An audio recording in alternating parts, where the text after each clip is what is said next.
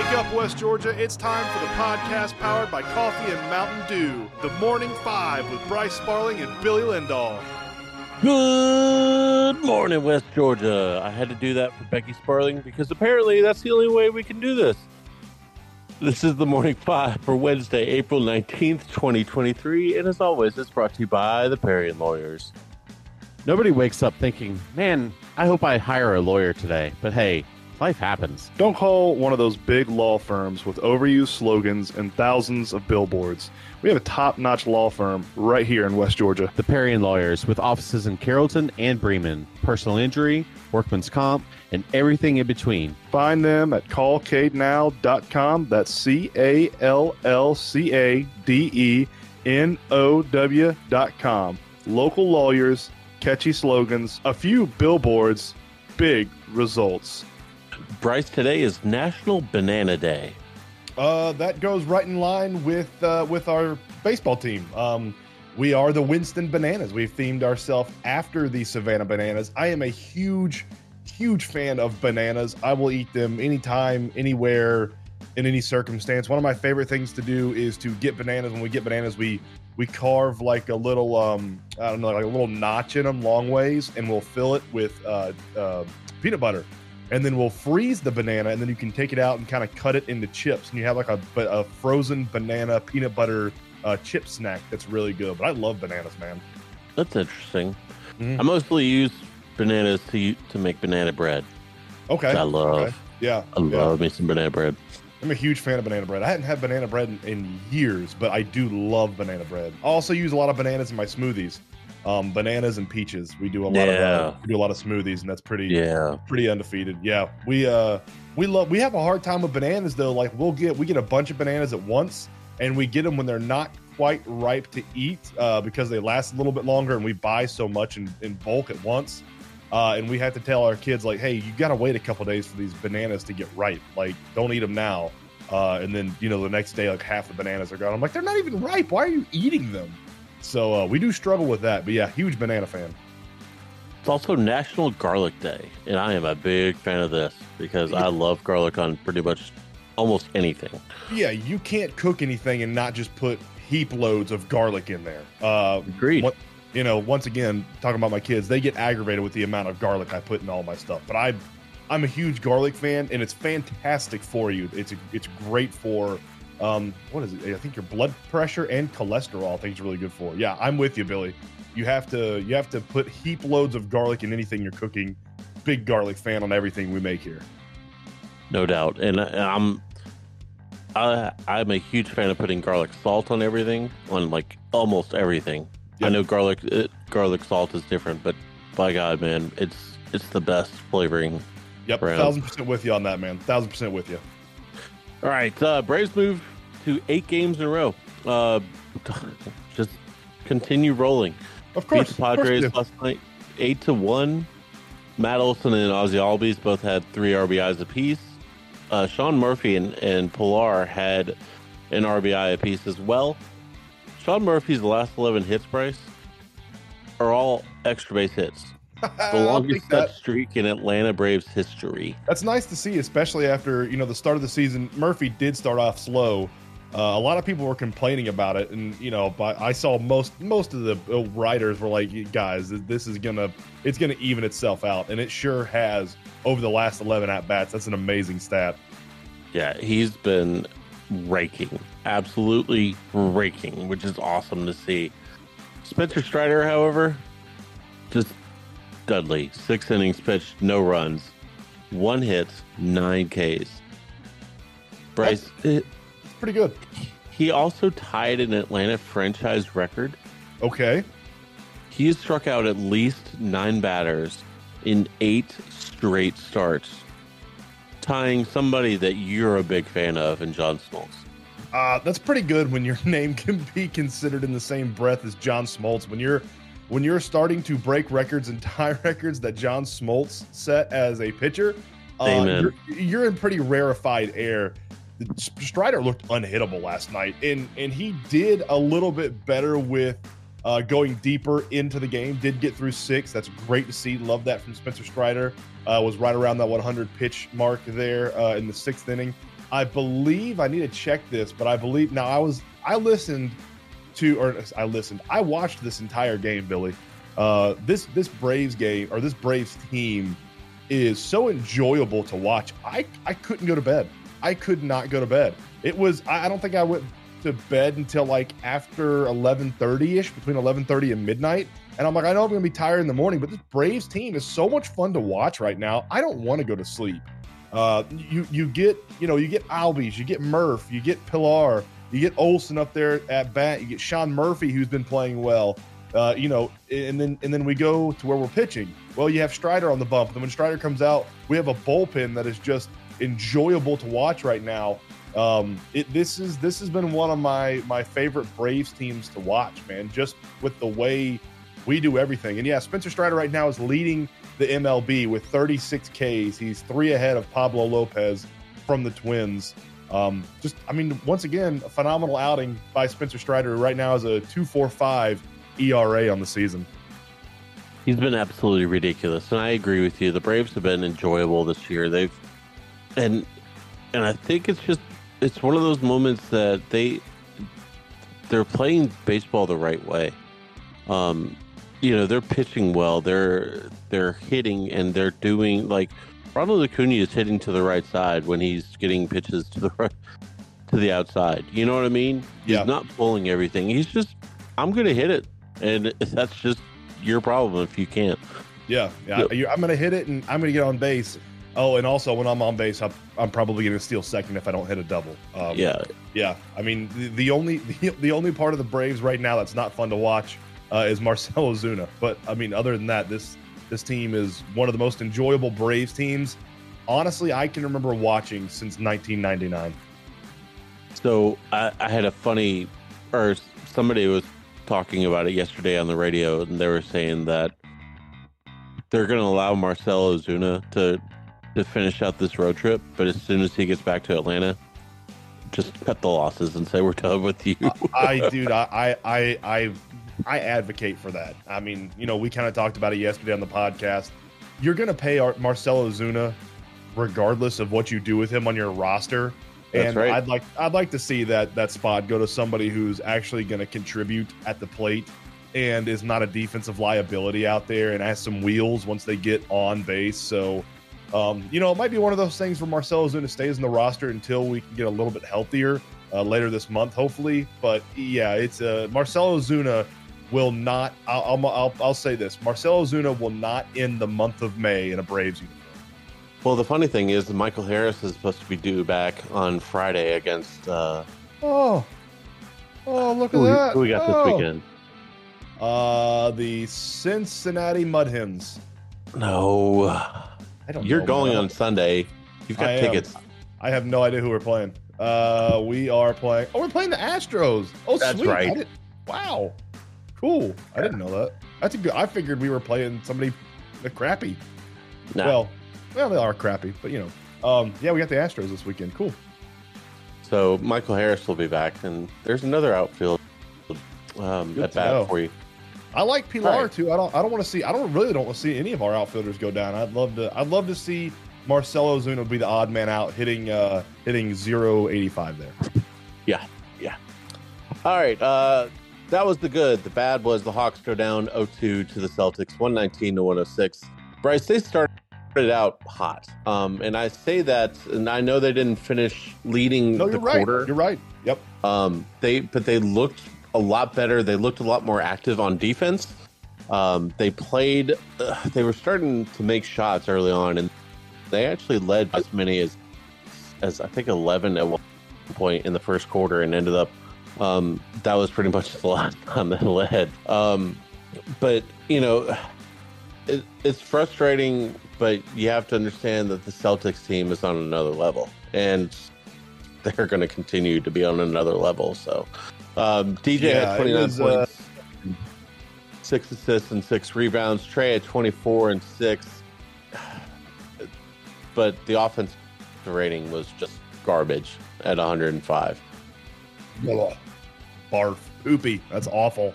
That's awful for a team that is an offensive first team. You know what I mean? Like this isn't a lockdown defensive first team that can get away with a 105 offensive rating. Yeah, that's terrible. It's not good. Defensive rating was 117. Also not great, but not terrible against Boston. Boston had 64 points in the paint alone, and it's the most in a playoff game in 25 plus years. Oh man, yeah, it wasn't a lot because that Clint Capella or Onyeka Okongwu weren't playing good paint defense. A lot of times they baited our bigs out on the perimeter with Al Horford, who you have to respect the 3-shot from. A lot of those points in the paints came from dribble drives. We didn't do a good job at the point of attack at stopping their guards from getting into the paint. So you see that and you think, well, what in the hell happened to our centers? Well, Onyeka and Clint didn't play bad defense in the paint. They just got pulled out of the paint a lot, and our guards did a poor job of shutting down the driving lanes for Boston's guards, and they got in just about whenever they wanted to. I was listening on the radio, and Steve Holman was like, and Jason Tatum is being doubled, and he dribbles and in.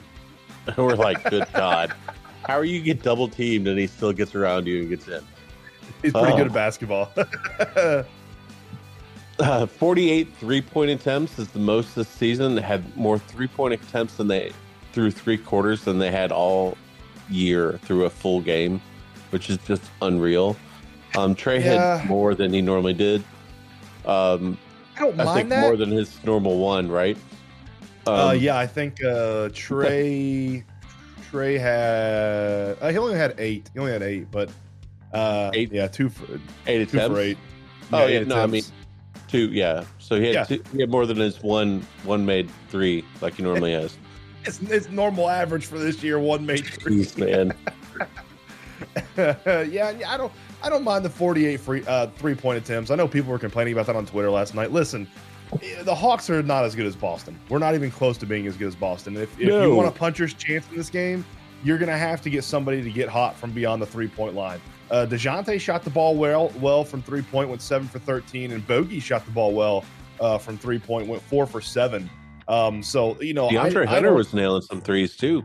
Yeah, Hunter went 2 for 9. Played well last night. Bench was terrible. Onyeka Okongwu came off and had 8. Outside of Bogey on Onyeka, Sadiq Bey and Jalen Johnson. Now they only played 20 minutes, but they still didn't score. The 3-point attempts, I don't mind that. You got to jack up some shots, try to get hot to beat a team like Boston. Like you're not just gonna beat them straight up. You have to try something different. Hawks only had 8 free throw attempts. 8. Ugh, 8, Bryce. Not a recipe for a win right there. I can guarantee you that. And went 50% from free throws. Didn't make a free throw until the 4th quarter. Anyway. I don't know. No.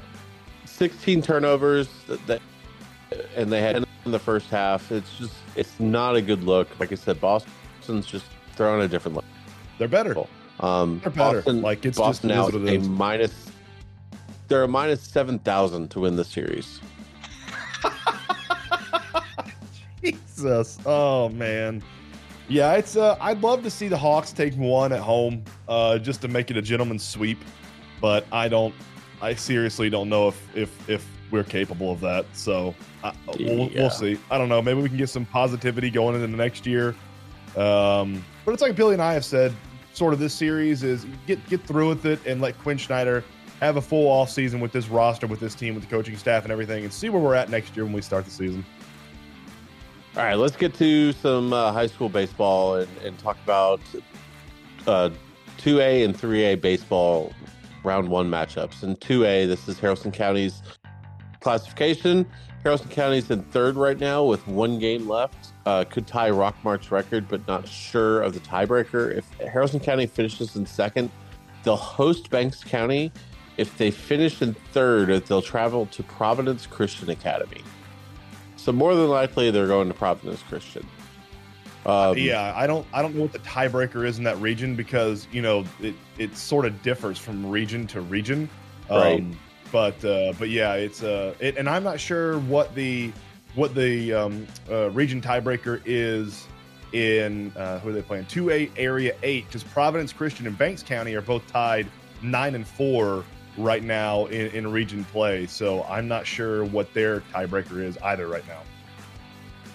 So that'll be fun to watch, and we'll keep you guys updated and give you final updates when we actually have them. In 3A Area 6, this is Bremen's region. With the loss to Adairsville last night, Bremen is knocked out of the playoffs. Just sucks. Needed to sweep Adairsville. This is such a tough region. It is, and Bremen's Bremen's a talented team, and it's very talented. For them to be knocked out, it's awful.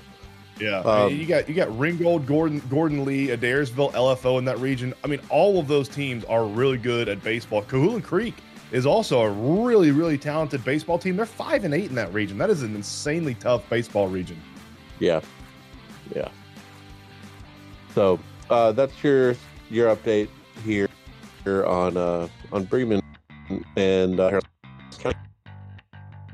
we'll get 4, 5, and 7A tomorrow. We'll update those standings and the playoff matchups for those three teams in our area as well. Let's get to the Marine South scoreboard from last night, Billy. In baseball, Mount Zion beats Temple 8-6. Nice little fun area matchup between those two teams. No region implementation. I can't speak. That's the non-region game. A lot of our teams are playing non-region games this weekend and this week if they've already wrapped up region play last week. Haralson County beats Fannin County 7-2 last night. That is a region game. Big region win for Haralson County. Bremen falls to Adairsville 5-6. Really needed that region win last night against Adairsville. Needed to sweep Adairsville to try to sneak into that 4 seed. Bowden at Airway Christian. I couldn't find a score for that one. I looked on social media, looked on Max Preps, and I couldn't. I don't know. Usually we get an update from them pretty quickly, but could not get an update for them. It's supposed to be a doubleheader, I thought, last night, but I couldn't find an update. In lacrosse, Bremen beats Trinity Christian on the boys' side 6-4. Couldn't find the score on the girls' side. Then in Carrollton beats East Paulding in lacrosse boys 16-3. So the Carrollton Trojan boys team in lacrosse keeps rolling. Bryce, in boys golf, yes, that Carrollton boys lacrosse team is going to be dangerous. So we need to. They've already won the region. They've already won the region. Let's see what they can do in the playoffs. I have the utmost faith right now in Zach Gordon and that team. And those playoffs, I believe, start next week. I think that is. Let me click here. I believe that starts. It looks like yes, it starts next Monday. That's when the playoffs for lacrosse start. So we'll have all the lacrosse action and updates for y'all next week. Billy, in boys golf. Speaking of Carrollton winning championships, the Carrollton boys golf team has won the area championship yesterday, and the girls go for the area championship today. It's at White Oaks Golf Club. I don't even know where that's at. I've never even heard of that place. But the girls Trojans golf team goes for an area championship today, and the boys won the area championship yesterday in golf. And in boys playoff soccer, Mount Zion beats Eccles County 5-2 to move on to the Elite Eight. The boys and girls soccer teams for Mount Zion both in the Elite Eight. So sort of continuing that trend of playoff runs here in the past couple of months for the Mount Zion Eagles. And, the girls basketball team made it all the way to the Final Four. Now girls soccer and boys soccer both going to the Elite Eight for the Mount Zion Eagles. On the Smiths floor covering games. Yeah, it's awesome, man. Especially considering like West Georgia is not known as a hotbed for soccer. You know what I mean? Like it's right. It's not historically been a hotbed for soccer. It's awesome to see. You've seen Mount Zion play a couple years.